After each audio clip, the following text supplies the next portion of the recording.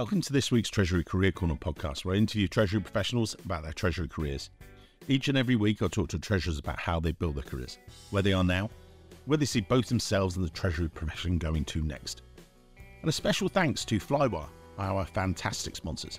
If you've ever wondered whether there was a way to ease your international transaction hassles, they're the guys to talk to. If you follow the link in our show notes, you can see me talking to my mate Greg Levin, their Senior VP of Sales.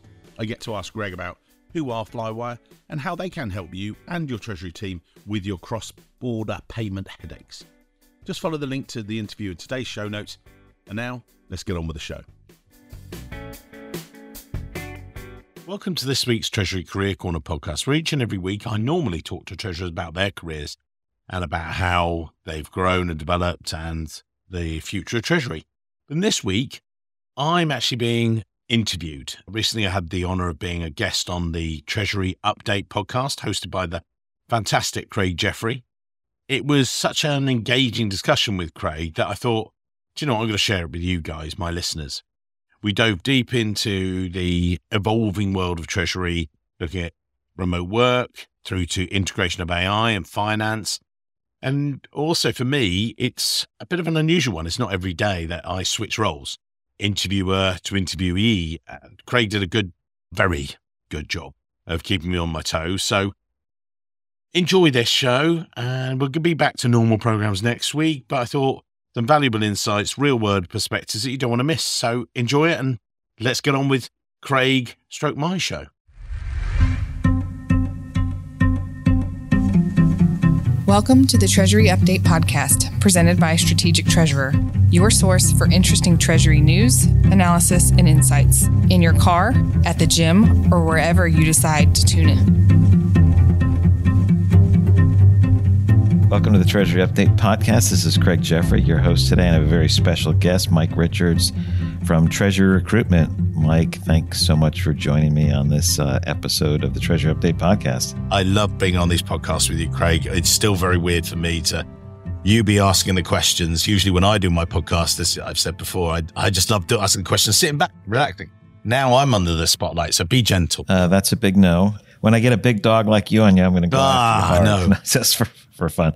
Well, this is part of the 2024 Outlook series, and since you focus so much on Treasury careers and staffing, I'll point people to the show notes. Treasury Recruitment's based in the UK, but they're also huge in North America. All of North America, very heavy in that space. I know you come to a lot of events, so welcome. But let's start for the outlook on work location.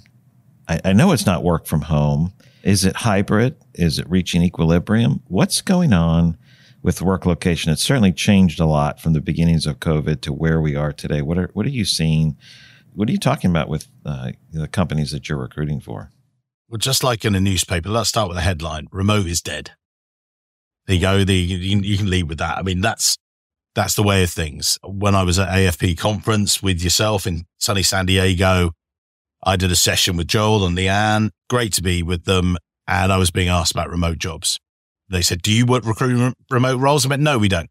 Oh, why is that? I said, well, firstly, if employers need someone remote, they can do it on LinkedIn and do it themselves. So you don't need a recruiter. I said, also, it's fading, going away, because Treasury by its very nature is a very collaborative discipline. You want to work with your colleagues. Do you need to be in the office? So going back to it, fully on site? No. We proved this throughout COVID.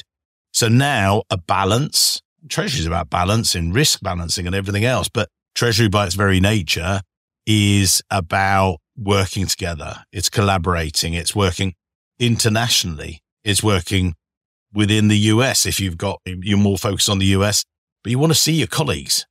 You don't have to be with them 5 days a week.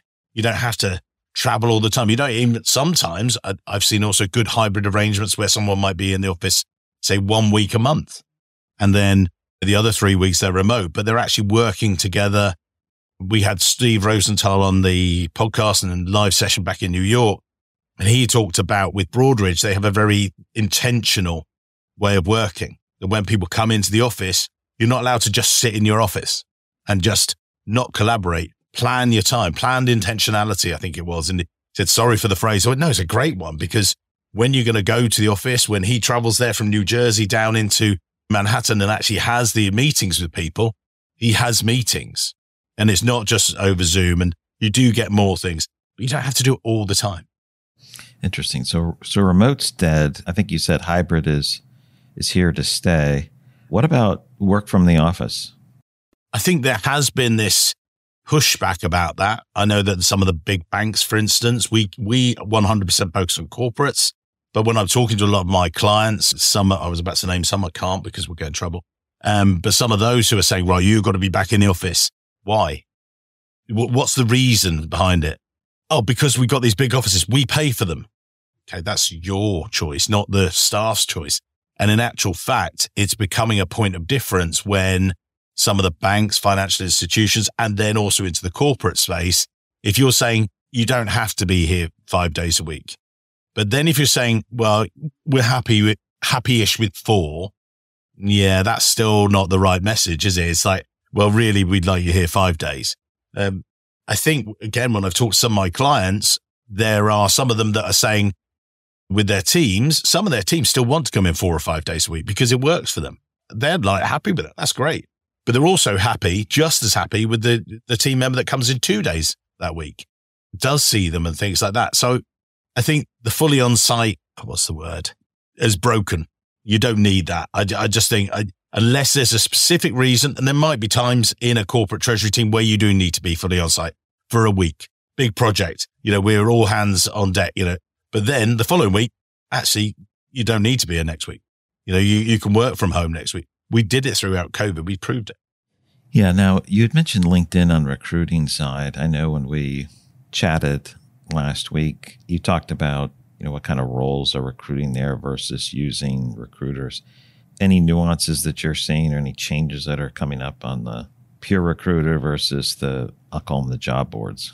Well, let's look at LinkedIn. It's obviously the biggest job board per se. I've recently been working on a campaign in Chicago, and it's ongoing and everything else. Been retained to recruit for a client there. Really great role, but they've been using LinkedIn. And I was like, right, so how's that gone for you? And they went, well, we're talking to you, aren't we? I was like, yeah, exactly. So something's gone wrong. And I was like, okay. And we talked about a number of the people that applied for the role. And the way that I phrased it is you can get a lot of good candidates from there, but you're not getting the candidate that wants to work for you. They're leaving an unhappy home, i.e. where they're in their current role, there's a reason that's pushing them out, not necessarily attracting them to come and join you. That's what LinkedIn gives you. It's a massive pool of potential talent, but is that necessarily right for yourself? Not necessarily. You're talking to people that are wanting an exit path from a company, not necessarily wanting to come and make a next career step with you. Yeah, you don't necessarily want someone running from, but more someone running to. I like the way you said that. On the physical event side, we went from COVID where everything went virtual.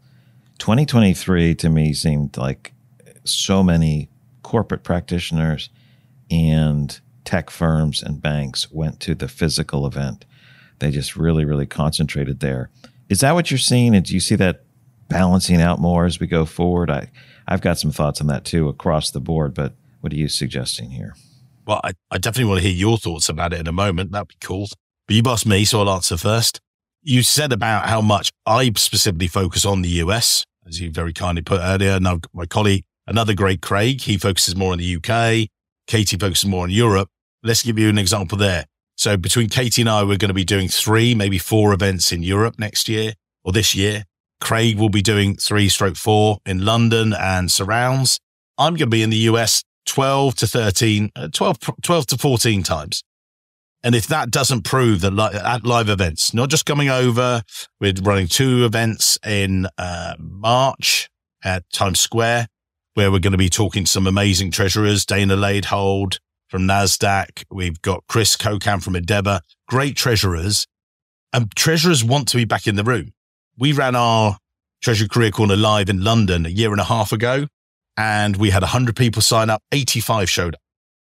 A year later, when people started to know about it and see this event, we had 150 say yes, and it was a wet, cold night in November and the horrible trains and everything else. 130 people showed up in the room.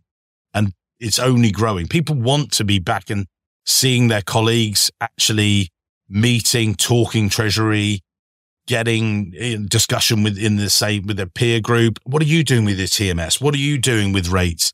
Also now Treasury by its very nature is showing its value once again with inflation, and actually people are going, yeah, cash isn't free anymore. So we're proving why we're here, why we're employed. I mean, what are your thoughts, Craig? You said about live events. Yeah. One of the things that we've seen, because we do a lot of live events and we do a lot of virtual events, and virtual events and activities skyrocketed with COVID. That was the only option. 2023 seemed to be, certainly from the fintech vendor side, more focused on almost, I wouldn't say exclusively focused, but some exclusively focused on physical events. And we've seen this rebound, just like the work location has gone from everyone was work from the office and it was, all work from home. And now it's remote is dead, but it's hybrid. Hybrid is the new environment. I think that's happening on the events too. Everyone wants to go to physical events, but you can only go to so many physical events, and there's more engagement that happens. And so we've seen a rebound, back to sort of this equilibrium between physical events and virtual events, because you can go to more virtual events. You may not have as much dialogue depending on the type of virtual event. Like a webinar is, one-sided communication for the most part. Roundtables can work virtually during the time you're talking. A roundtable in person or a conference means you can have these sidebar conversations. So it just, I don't know, it just seems like we've driven over both edges of the road now, where the new road is, hybrid in both environments, physical and virtual. I think there's that. I think also we've come out of an age where you didn't need to always go to events. You could prove you could go to a webinar to get some more of the technical subjects maybe. But actually, this is why we're doing Treasury Career Corner Live. And this isn't a sales pitch. This is much more, what I've noticed is that people want value, right? If I'm going to come out of my home office, I'm going to make the effort. It's going to cost me to travel to your event. What are you going to give me in return? What value are you going to give me as a Treasury practitioner for spending an hour on the train, an hour then at your event, then some networking afterwards? Okay, what's my go-to? What are you going to give me? And if you're not providing that value, if it's just, come along and talk about AI or come along and talk about this, well, hang on, I can do that virtually. It's more, again, that's why where we're talking to practitioners about their Treasury careers, because there's nothing better than that in the room. And it's not, I'll pat myself on the back. It's quite the opposite. It's more that I've discovered this. This wasn't something I planned. It's just it's come out of the podcast and everything else. And then I've been to a couple of other networking events, which have been, and I won't say whom, I showed up expecting a full room and I was like, where is everyone? And they was like, yeah, it's not really worked out. And I think that those listening today are much more selective with their time. They don't have to go out there. I know that there are events which you have to go to maybe for your CTP credits and things like that. But people are then, I've got to go to that. It's actually people, if it's an optional event, you've got to have a real pull factor.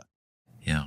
Now, as we, continue the discussion, of how these changes have taken place with physical events, with where people work, what about shifting jobs, before COVID and after? What are you seeing are the biggest differences now in terms of how people are looking for positions or hunting for positions?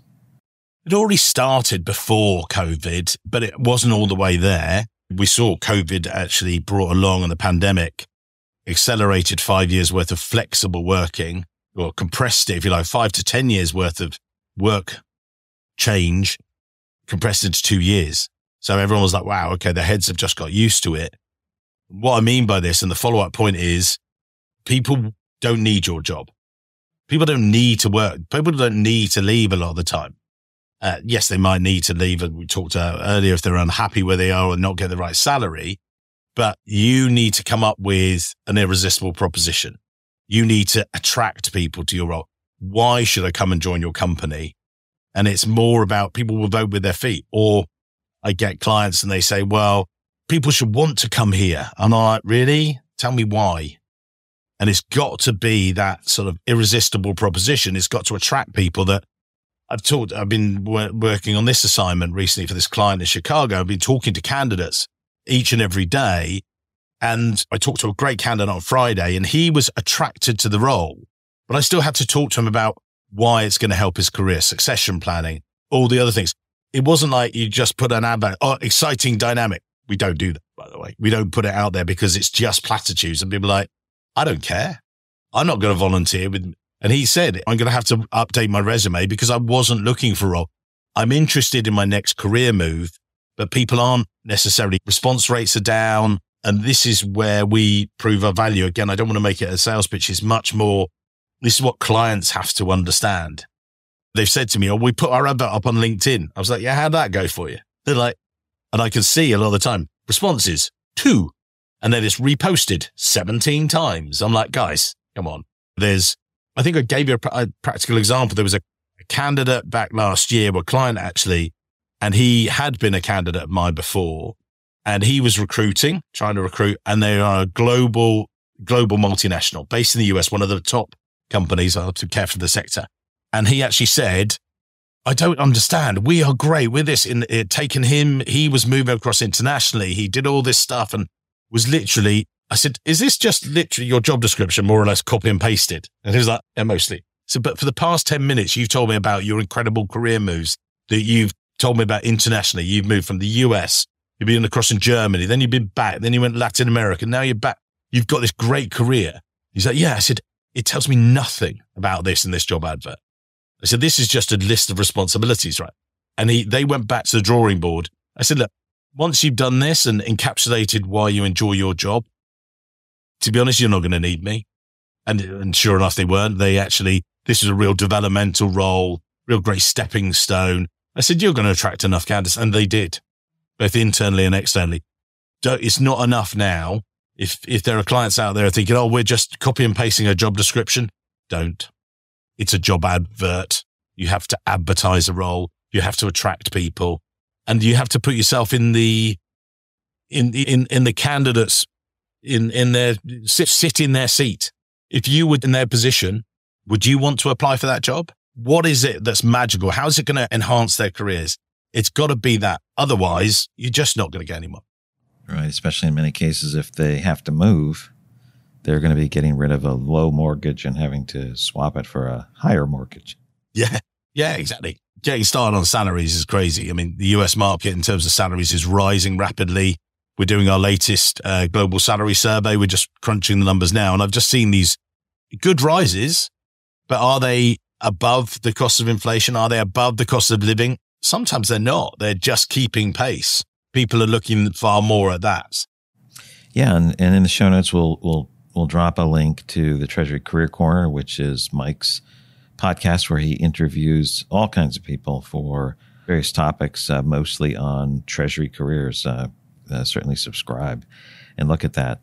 Mike, as we shift over to our last topic, is really discussing artificial intelligence. This is more people are talking about it. We just completed some research on artificial intelligence and generative AI. As you're doing recruiting, are you having more conversations about AI? What are they like? Is this are people looking for those that are aware of it, learning about it, have skills in it? How are your partners looking at artificial intelligence in finance and treasury in particular? Best work. Yes, all of the above. There you go. And that's it. Bye. Thanks. No, thanks for joining. Joking aside, that's it. It's like some clients are looking for, if it's a particularly systems focused role, of course, they're going to be looking for system skills. And part of that is the new tools that are coming to bear, data tools, AI, analytics, and everything else. Am I getting people that are saying they want someone that's a data guru in Treasury? No. Is it nice to have? Yes, definitely. Is it great if someone studied Python? Yeah, great. Do they need crows? Do they need all the different things with it? Yeah, those are great things to have. Do they have VBA? Yeah, if it's a technical role. But am I getting people saying, right, my deputy treasurer needs to be that, unless they are going to be in charge of a massive systems project and that's going to be their go-to thing? No, not necessarily. What I do get more and more requests for is, and I see treasurers being much more system savvy, much more data savvy, if you like. They're translators. They will be able to, as they have been for many years, they will be the middleman. So a CFO, again, when we talk on the podcast a lot of the weeks, I've seen that we've done it for 5.5 years, and it was something that was happening, again, pre-COVID and things like that. I've seen more and more CFOs asking their treasurers to be their route man, if you like, or woman, their route person, their tracker, their guide. Say, look, can you go out, a few years ago it was blockchain. Can you look at blockchain? Is that right for us? Crypto? Do we need to stock this? And now it's moved AI. How do we do this? And I am seeing it coming more in AI cash forecasting tools, AI being used in different areas and it's rapidly developing. And I think we spoke in our pre-podcast, one of my clients, they've got their own AI for their company. It's completely ring-fenced. There are no public sort of linkages, if you like, but they're using it in a way. Their IT guys have got it so that he was looking the other day as a treasurer about something quite technical. He's in insurance and things. He literally just, I'll use this AI bot that probably would have taken him 2 or 3 days of reaching out to people, phone calls. And he put in this request and data and understanding and blah, blah, blah. And it gave him lots of the answers. And then 2 or 3 other people he should talk to internally, and actually gave him some of the technical information he needed. So instead of having 2 or 3 days research, it was 5 minutes on that. He went to the right person.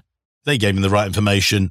It was the speed of response that he was able to go to his boss, the CFO, and a day later and go, oh, here's the paper, by the way. He was like, hang on, no, that was next week. He said, yeah, I've got it.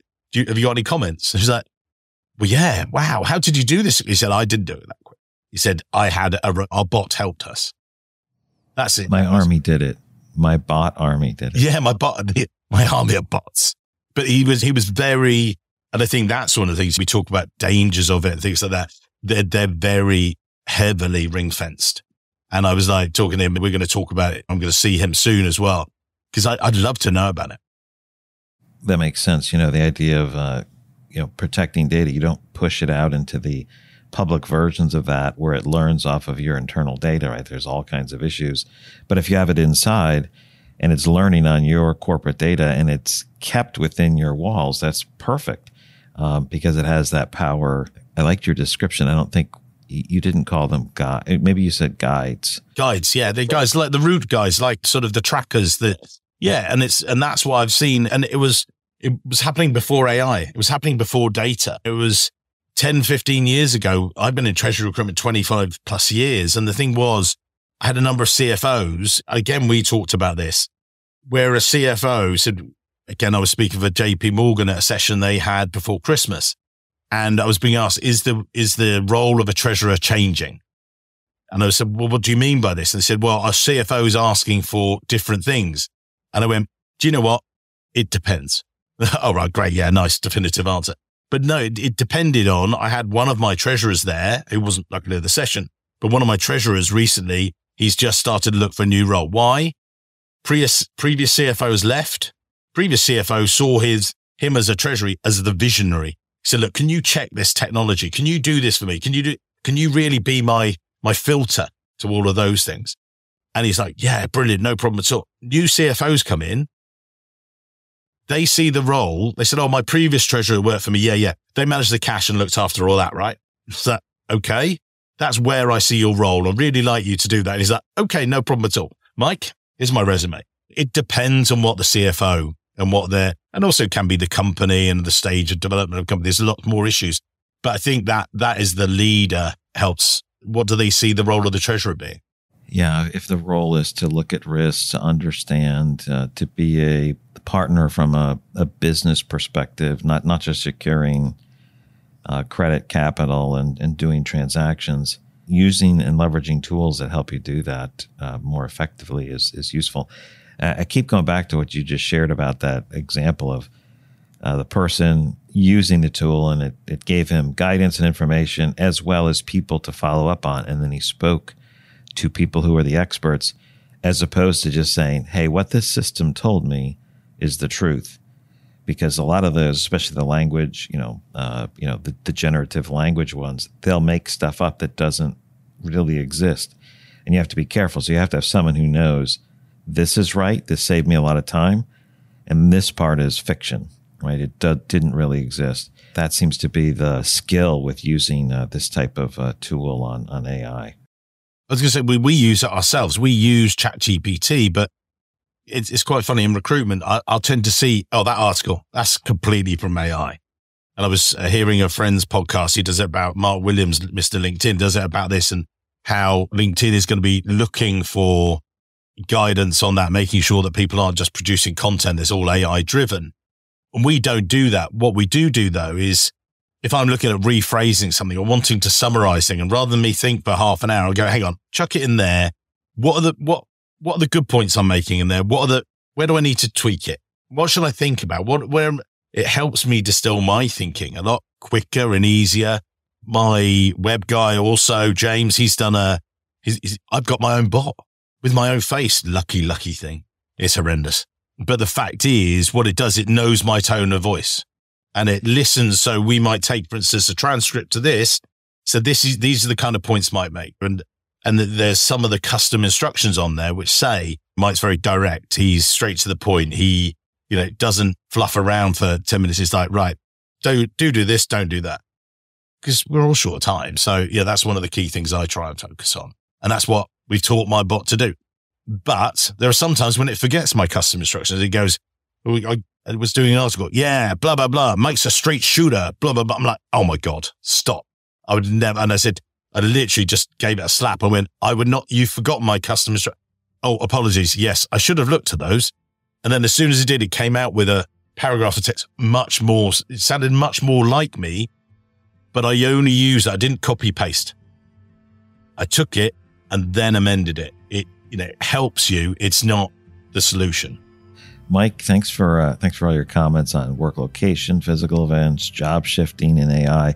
Any final thoughts? Send me a resume if you're looking for a role. If you need to recruit and you just want some advice, call us. I'm looking forward to seeing you guys, lots of the conferences right the way from New York across to Nashville in 2024 and talking more Treasury. What could be better? Sounds great. Thanks so much, Mike. Hello, Treasury professionals. Before you dive into the next episode, could you please help me continue to grow the world's only global Treasury salary survey? That's right, our one. So your compensation is constantly benchmarked against the market. It's amazing, isn't it? Just go to treasurysalary.com. It takes less than 2 minutes to complete, start to finish. You then gain exclusive, regular, updated access to our salary survey, keeping you ahead of the curve. The survey is an evolving, breathing entity that constantly tracks the salaries of Treasury professionals on a global basis. Currently, we have over 1,100 participants taking part at treasurysalary.com. Thank you for being such amazing, loyal listeners. Your support is incredible. Couldn't do it without you. Thank you. Go to treasurysalary.com.